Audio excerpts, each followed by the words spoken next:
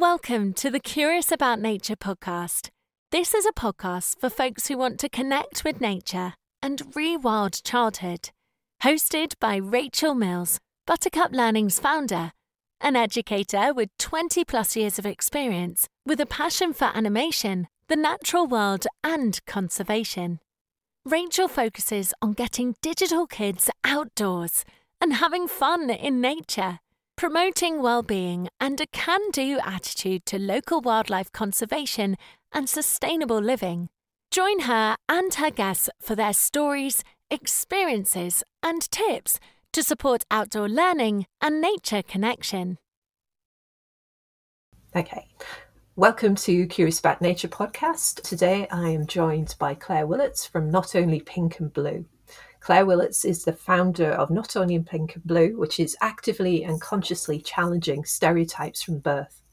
Claire wants to grow a generation of equals by challenging buying behaviour that perpetuates stereotypes. Could you tell us a little bit more about your background and where did Not Only Pink and Blue come I've got from? an advertising background, working in agencies and communications.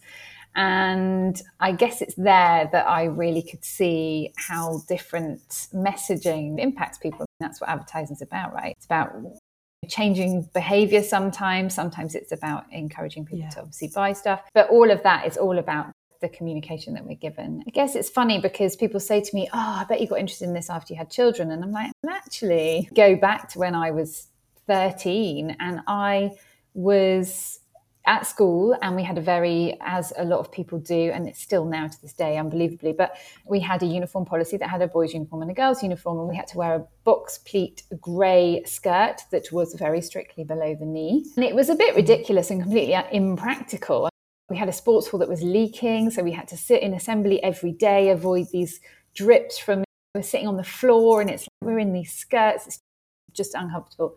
And I decided I'm going to get the uniform policy changed. I got one of my friends to help me, Emma, and we petitioned the headmaster and said, girls should be able to wear trousers. This is ridiculous. And thankfully the uniform policy got changed. So really pleased that we managed to do that. And then I had this whole thing about kind of fairness as I went through school and then university. And I was a managing partner at M&C Saatchi, which is a big advertising agency. And we did lots of different things. But interestingly, we did a lot of work with big companies about women in business. And they were internal communications policies and events and training courses. And a lot of it was centered around confidence and leadership skills. And I say it in inverted commas because define leadership, right? At the same time, we had government and charity clients who were telling us that they were seeing the highest young male depression and suicide rates that they'd ever seen. Now, around this time, my friends started having children. So I was in the shops buying things for their newborns. And I was like, oh God, it's still really pink and blue. And it shocked me. And so I started this blog called Not Only Pink and Blue. And it was all about where are the colourful kids' clothes. That's how it started. And then as I started to have my own children, I was like, is this pink and blue thing just me getting annoyed about some colours? Or is there more to it? And that's when I started to do research. And I started to be really, really shocked, annoyed at the impact that stereotypes have from such a young age, how that kind of pink blue becomes the shorthand for it. And I started to go, hold on, we're sitting here talking about helping, women in business. We're talking about late 20s, early 30s, mid 30s with their confidence. Hold on, because by the age of 7, 8, girls are losing their confidence. One of the most recent studies, by the age of 8, girls have lost 30% of their confidence around 8 years old. And you're like, okay, so you're trying to now bring back something that was lost in childhood. How do you do that? And at the same time, finding the studies that are talking about boys and emotions and emotional literacy and the fact that they're lacking in that because they're not taught to about emotions. So actually, what they find is the only acceptable emotion for them to show is anger. I'm going, hold on, it's great. We're tackling some of this stuff at adult level, but we've had an impact really early. What can we do? And so that's when I started to go, okay, maybe we need to look at doing something a bit differently and maybe we need to challenge this earlier. And so, I set up Not Only Pink and Blue. It turned from a blog into a company. And And it does several things. Like you say, one of the key things is buying behaviour. There's a real piece around there because, unfortunately for us, the way that our shops and online are divided most of the time is you have to pick the girl-boy side of the shop, or you have to filter online pretty early normally when you're buying for kids. And so we have a directory of businesses on our site that don't have girl-boy filters. That's a prerequisite. We also talk to them about their sustainability, what they're doing there, where they are on that journey. So we make sure that we're looking at them from a rounded perspective. We also work with businesses. We collaborate with leaders. We do talks to businesses. We do some consulting with them. Maybe they're doing some communications, especially to children, and we help them avoid those stereotypical tropes that we see so often companies fall into, especially when they're talking to children. And then we also help them create parent-friendly cultures, because we really believe that we have to affect business. We have to increase our shared parental leave. And we have a parental leave program for everyone at that company, regardless of gender, when they're adding to their family, to come onto that program. And so the idea is that if we can affect that, we can start to affect the home, and we can really start to cancel out some of these stereotypes that we see that we know are detrimental, not just for girls. We focus a lot on girls, but also for boys. Yeah, it sounds like you're coming at it from all angles, really. That's really quite comprehensive. I know you've just started doing courses as well, haven't right. you? You did one online that looked really interesting. A course for parents, because what we found was we get a lot of questions in. So obviously lots of people come into our DMs and emails, and they message us and say, oh, I've got this situation, or I don't know how to manage this, or what do I do? Where do I shop? Or what do I do? Or it's everywhere, especially in the newborn phase. There's a real kind of, I'm getting all this pink stuff, I'm getting all this blue stuff, and I don't know how to talk about that with the people who are giving me the gifts. And then there's a lot, especially when kids get to school, because that's where a lot of the peer-to-peer policing comes in. And parents are saying, I don't know how to talk to other parents. So I'll hear them say things, and I know that their child is hearing that, and then their child is saying that to my child. How do I have that conversation with parents without alienating them, myself, getting myself out of the parent group? And so we wanted to talk about some of that and some of the myths and get rid of some of those. And so people had a bit more of an understanding, and then help them with some practical ideas. So yeah, it's a 5-week course, and it just deals with some of those things and some of those questions that we get through. Do you have any tips for maybe letting friends and relatives know your wishes around kids' clothing, especially, but also games and toys when it comes to doing that? I think the main thing is it's having a kind of gentle conversation, because what people don't want to do often, some people do, but most of the time people don't want to go out and have an argument with their family and friends. So it can be as simple as, oh, I was reading about this particular thing, or, oh, I've just started following whoever on Instagram, could be us. And it's really interesting, actually, because they're talking about how these stereotypes are ingrained in toys and clothes and whatever. And so you can intro relatively softly. And then you can say something I'm going to think about really consciously. And you know what? In our house, we've got a lot of whatever that particular toy is. So maybe the child's getting the positive feedback loop because they like, I don't know, toy trucks. And so everything is bought. Johnny loves toy trucks. So everything is bought with that. So it's the plate, the bowl, the truck itself. Oh, let's get in the car garage. It could be like, well, actually, we've got a lot of that type of stuff. There's obviously like loads of positive reinforcement coming back from that. Great if we gave them some other skill sets, because I've just been reading that the toys we play with develop the skill sets that our kids have. So I would love to develop some of the other skill sets. Maybe we could get whatever it might be, a toy kitchen, some dolls, some making things, some crafting things, whatever those things are that you'd like to add. Talk about those and the positive skill sets that they could give your child. And same with clothes. You can talk about range of colours. It's really interesting for boys. They, especially we're coming up to party season, right? So if anyone goes into the shops or looks online, the girls have got bright colours and sparkles and fun things and lots that you can express yourself with. what you find in the boys sections is often navy blue or maybe black, maybe some red because it's Christmas, but it's all quite plaid. It's very smart. It's shirts with a button down. Like there's not as much expression there. And you can talk about some of those things. Actually, God, I know that Alfie loves this colour. And so it'd be really nice if we could find something that's, so you can do it. You don't have to do it in a, oh, I'm so annoyed with this situation thing. You can do it quite softly. And that garners a conversation. And I think it's really good to have those conversations because that's how people start to go, hadn't thought about it, hadn't seen it, because of course, and this is really key for me, and the way we approach it at Not Only Pink and Blue is we are all, it's ingrained in all of us. We grew up with this. And so it doesn't matter how hyper aware you are, and I'm hyper aware. I am in this every day, all day. I say, think, and do things all the time. I catch myself and I go, oh, I can't believe I just thought that, did that, said that. And so, so being aware is the key thing. And once you have a bit of awareness, you start to notice it a bit more everywhere. So the more we can give people, whoever might not be thinking about it, just a little bit more awareness, they can start noticing and then challenging themselves as well. When my daughter was a baby, we used to just dress her in secondhand clothes a lot, either through Facebook groups or friends who donated. And it became quite well known that we weren't bothered about the gender. But then you take my daughter out and people would always assume that she was a boy because she was wearing more blue than pink. And I remember sometimes feeling a bit weird by it because it was like, but no, she's a girl. And then I thought, actually, does it really matter what gender this person who's a stranger who's just all saying, oh, what a cute little boy. Yeah. And you're like, she's not a boy.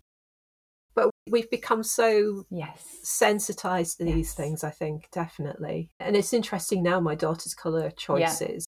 She doesn't wear pink at all. And we say there's nothing wrong with pink. You can wear pink if you want to.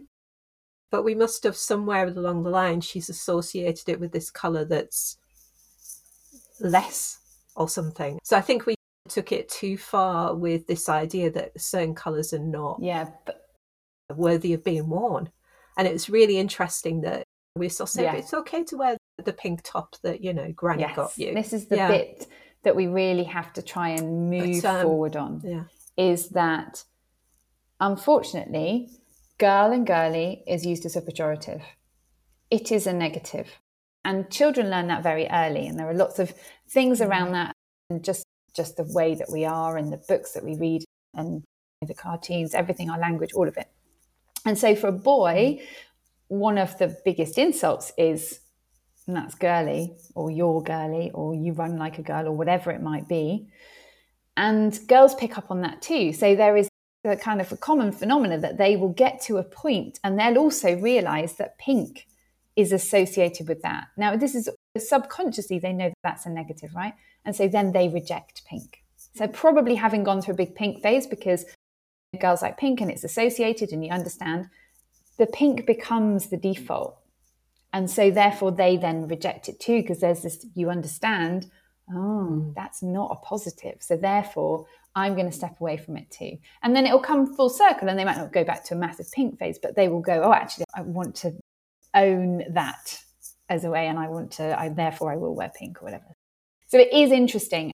And pink specifically becomes the default for girly. And as you said, girly is a negative. And that is a key thing we have to change. How do you think we can go about challenging gender stereotypes then, especially in baby products and clothing?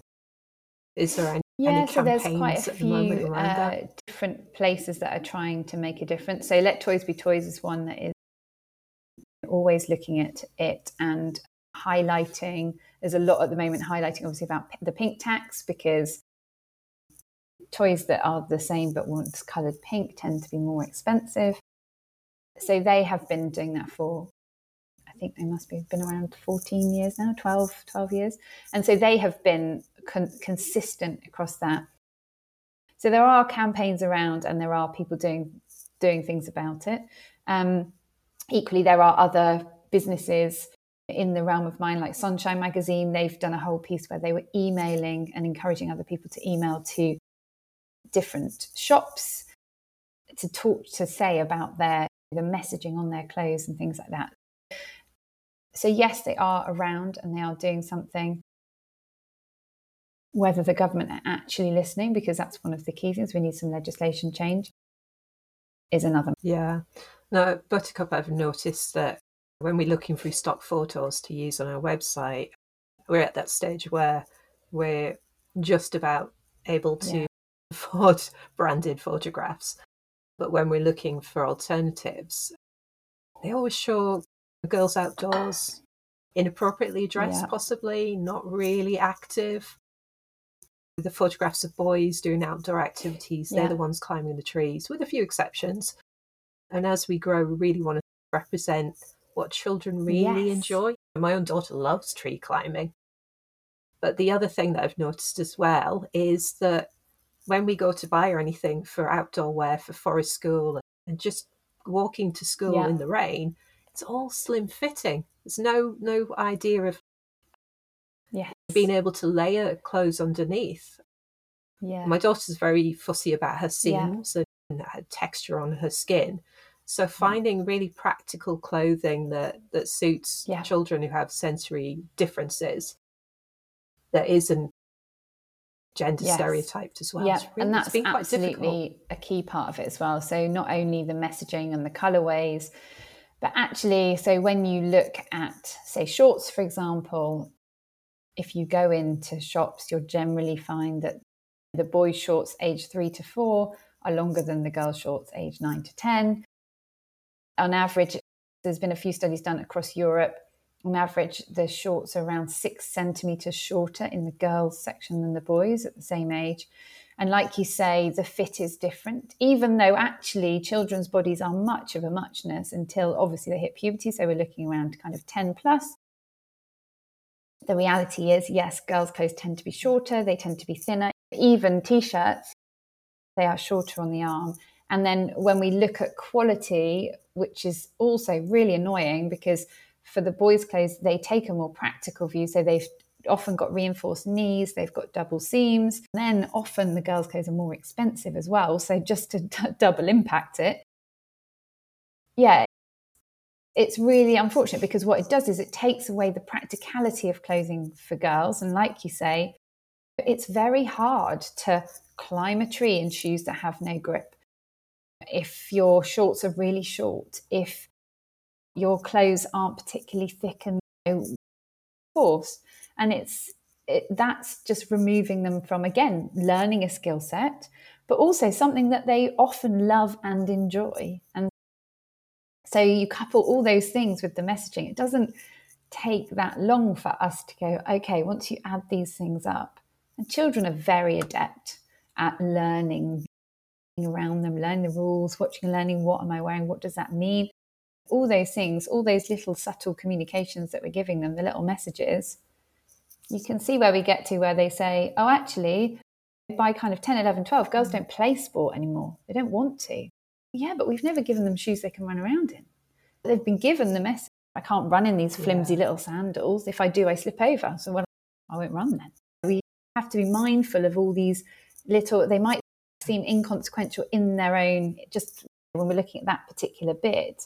But once we start to add up all of these and put the breadcrumbs together, before you know it, we've got a loaf. Terrible analogy, sorry, but...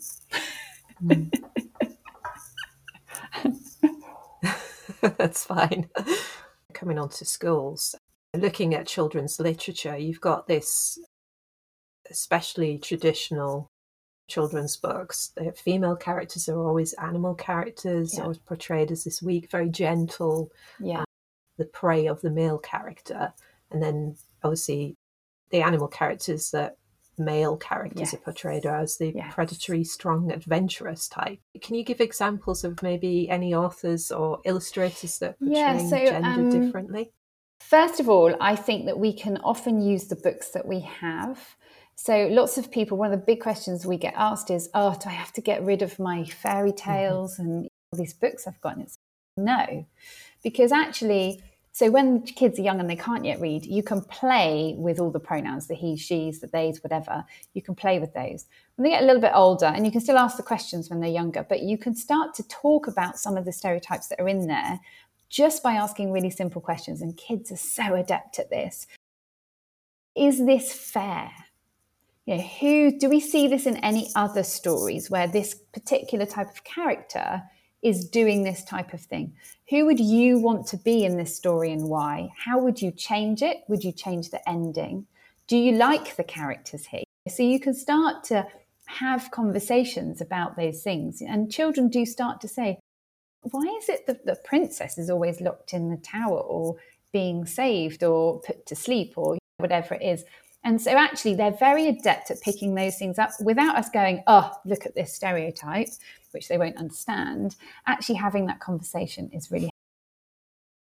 I think there are two kind of places I would look. I mean, there are lots going on, but one company I really love is Butterfly Books, and they're creating stories around kind of non-typical gendered careers, but in a really fun, illustrative way. So they'll have things like, my mummy is a soldier, my daddy is a nurse, most recent one, my mummy is a train driver.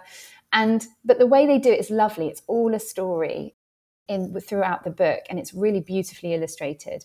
And what I love about it is they actually go and do the research. So they go into, we talk to nurses or train drivers or whoever it is, and so they actually put real elements of those roles in there. So it's brilliant for kids. They understand that there are opportunities in careers. It's one of the big things, especially for girls, to be able to show them that there are, where the kind of non-gender typical careers makes a massive difference to them if they see it. So that's really good. So that helps. The other place I would say is Little Box of Books. They're very good. They're more of a subscription service, but they are constantly getting those new books that challenge all of these things, whether it's gender stereotypes, whether it's diversity, all of those elements. That's what they do and they go and look at. So you get a range of books at different intervals, whatever you want it to be. And they're really good because it's about lots of different things and really mixing up that kind of intersectionality of stereotypes and really helping challenge them. So I'd say look at those two, and then obviously look at our directory and places like that. We've got some brilliant brands on there too. So one of the things that I've been thinking about a lot lately is what's happening in my daughter's primary school. Well, what could I be asking my daughter's teacher about their learning, just to get a sense of how they're tackling this at school? I would out and out ask the question, and I do. How are you challenging gender stereotypes in the school? I think it's a really important question because they should have a plan and an approach. You can ask about things like, how do you divide the class up when you're doing different activities? Because a default way of dividing the class up is boys and girls. And the problem is the more we do that, the more importance we place on that particular difference as being the key difference. And some really interesting studies have been done which show that even if you're not reinforcing stereotypes, i.e. saying to children, only boys can be a doctor, only girls can be nurses, for example, is a very kind of obvious one. Actually, if you're constantly dividing children up by boy and girl, if you're saying, right, there's a kind of boys display on this side and a girls display on that side, girls pegs over there, boys pegs over there. And then if you constantly use the terms boy, girl, it makes a real difference as to how they view stereotypes and how much they adhere to them.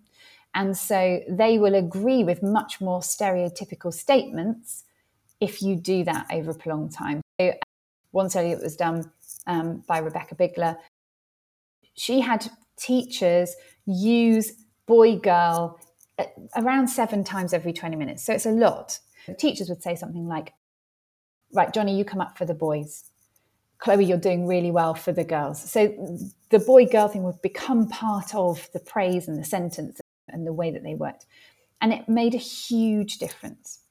Now, you can reverse that really quickly as well. I don't know if lots of people watching this might have seen No More Boys and Girls that was done. It's a BBC BAFTA award-winning show. And they did a similar thing. So they took that kind of experiment and they went into schools a school, and they split them. There was a control group, and then they took a group and they removed all the stereotypes. They didn't have different pegs. They didn't have a separate display. They made sure that they were thinking about the language they used, because what they found was the teachers were often saying love to the girls, mate to the boys, things like that. And so they really tackled all of those. They looked at all the books. Have we got any female protagonists in these books, or is it majority male? It generally is majority male. More children's books are written with male characters each year. So they really worked on all those things, and it was amazing. The skill sets changed, so they worked on those particular skill sets as well. So boys' emotional literacy increased. Girls, their kind of fine motor skills increased, because one of the things they miss out on a lot is the kind of building blocks. The views of the children around which career paths were for girls or for boys or for women, for men. They viewed many more career options as for both, for anyone. And so all of these things, so that helps their aspirations. Their skill sets obviously help their subject choices. We talk a lot about we don't have enough girls in STEM. We don't have enough boys in the caring roles and careers. Well, actually, we don't teach them those skills from a young age. So you can ask about all of those. How do you divide up the play section, especially in early years? How does the play section work in your school? When it comes to dressing up, what dressing up have you got? How is that divided or not? How do you encourage everyone to dress up as everything? It's all of those types of things, because the key thing is that play develops skill sets, which develops subject choices, which develops aspirations. And the more we remove some of those, the fewer choices we give our children. So it's lots of questions around how they do those things. Ask them about the books. What characters have you got in your books? Who's writing those books? Have you got majority male authors with male protagonists? Have you got a diverse range of family setups? Have you got diversity within those books? It's all of those things. It all starts to link in. And so you can go in and ask any of those questions. And I'd encourage actually going to the head and asking, what is your approach to gender stereotypes? And find out if they're actually thinking about it and what they're doing about it. Yeah, I think there's some really good, thoughtful tips there regarding that, because I think a lot of parents might feel a little bit hesitant to start with about opening that conversation. But if we don't have the conversations, then we don't know what's going on. So we're just assuming that what we're trying to do at home or with our family is the same as what's happening in school, and that's probably not the case in a lot of cases. Yeah, really curious about, have you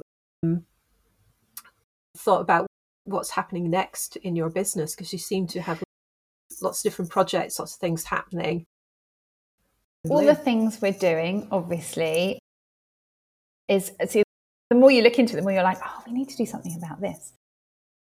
One of our really key areas is the parental leave piece.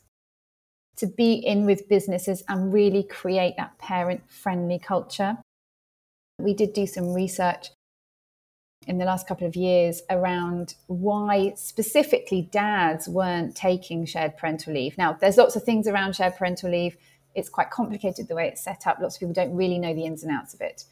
But there are a few things that came up that you would expect. So dads were like, it's not really, I'm worried about my career, which obviously, so are women. There was some really interesting research done by Daddy Life where they actually said that was the culture. So it was a culture of the business really made them feel like they couldn't do it. Like it didn't work. They didn't see it happening anywhere. They certainly didn't see it from the top. Or it was too much of a worry for them. But the other thing that came up when we were doing our focus groups was that there was this kind of real sense, and it was said several times, but women just know what they're doing. And we were like, that's really interesting because women often don't. And several of us talked from our personal experience and said, well, no, we didn't. And we read a lot of books, which quite frankly, quite often weren't very helpful. We obviously asked a lot of questions of other people who we knew had kids. We joined support networks, which granted is easier for women right now. There are many more of those, but there are lots of people working in that space to make sure it's inclusive for men as well. And and we just figure it out, right? And so our response to a lot of those dads was, you didn't come into this job knowing how to do it. And it's a pretty complicated job, but you worked it out over several years. You learnt the skills so that you could continue on that career path, or maybe you changed career path, you had to learn something completely new. It's the same. You just have to learn on the job. And you've never learned it, right, being a parent, because next week it's going to be a different challenge. Next year there's something else that comes up because your child's growing too. So we got to the point and said, well, actually, wouldn't it be really good if, as part of parental leave, we could just give some of that base knowledge from experts that know about this stuff? So even things as simple as, obviously, what do I do when I go off on parental leave? What should I prepare and think about? And then, what are healthy sleep habits for babies? Without having to read this massive book that you, quite frankly, never get through because you've read a page and then your baby's crying or you're too tired or whatever it might be. And I'd love to know a bit about weaning, but way before I'm even there, when I'm like suddenly going, oh, I should be weaning, all of those types of things. And obviously it's gender stereotypes in early years. And what do I do when I go back to work? How should I prepare for that? So we were like, actually, let's put together this kind of parental leave program. So we've got a real focus on that next year, and talking to businesses about, you need to create parent-friendly networks, because otherwise people don't feel supported. And when you're doing things like this, you're showing them that actually you can come and have a conversation with us about shared parental leave, because we're talking about it anyway. We're going to support you when you go into a phase of your life that is completely different. None of us know what we're doing especially with our first child. And our second, we've forgotten we went through with our first. So yeah, so we've got a real focus on that to really start to open up that conversation around men need to be talking about it too, because often businesses don't find out they're having a child until quite close to the due date. If you're pregnant, then it's slightly different. You at some point have to tell them.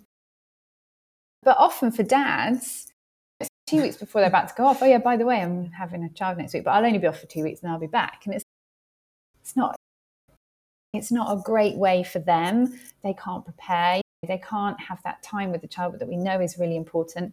And that will affect, as I said before, in the home. It helps that kind of gender stereotype piece in the home. But also we know that if you are fortunate to be in a two-parent household, actually, and this is regardless of gender, if you've got two-parent households and they are both involved, the outcome for that child is better. So if you have got the parents that are around, they need to be involved. And that's brilliant for the child as well. It helps them too. Yeah, absolutely. Looking back on my own maternity leave, I feel quite fortunate that my husband at the time was freelancing. So we saved up the money so he could spend, I think it was nearly 6 weeks off at the beginning of when our daughter was born. And he still talks about how happy he is that he got that experience, that if he'd been working as an employee, he wouldn't have had that. Yeah, it makes a huge difference. So I think what you're doing is fantastic if you can help support businesses to really start to think about how they support their employees, definitely. So where can we find you, Claire, online and in person? URL is notonlypinkandblue.com. And then on Facebook, Instagram and Twitter, hopefully, for as long as we can, it's Not Only Pink Blue. Brilliant. Thank you. Thank you so much for joining me. Thank you. I've really enjoyed it. Thank you so much. Pleasure. Thank you. Thanks for tuning in to this episode of Curious About Nature. If you would like to keep getting nature and outdoor learning stories and tips, hit subscribe in the podcast so you never miss an episode. Don't forget to give a 5-star rating and review to support our podcast reach. To deepen your child's connection with nature and natural world education, please check out the Nature Curious subscription box. Head over to the website buttercuplearning.com to further support your family's nature journey.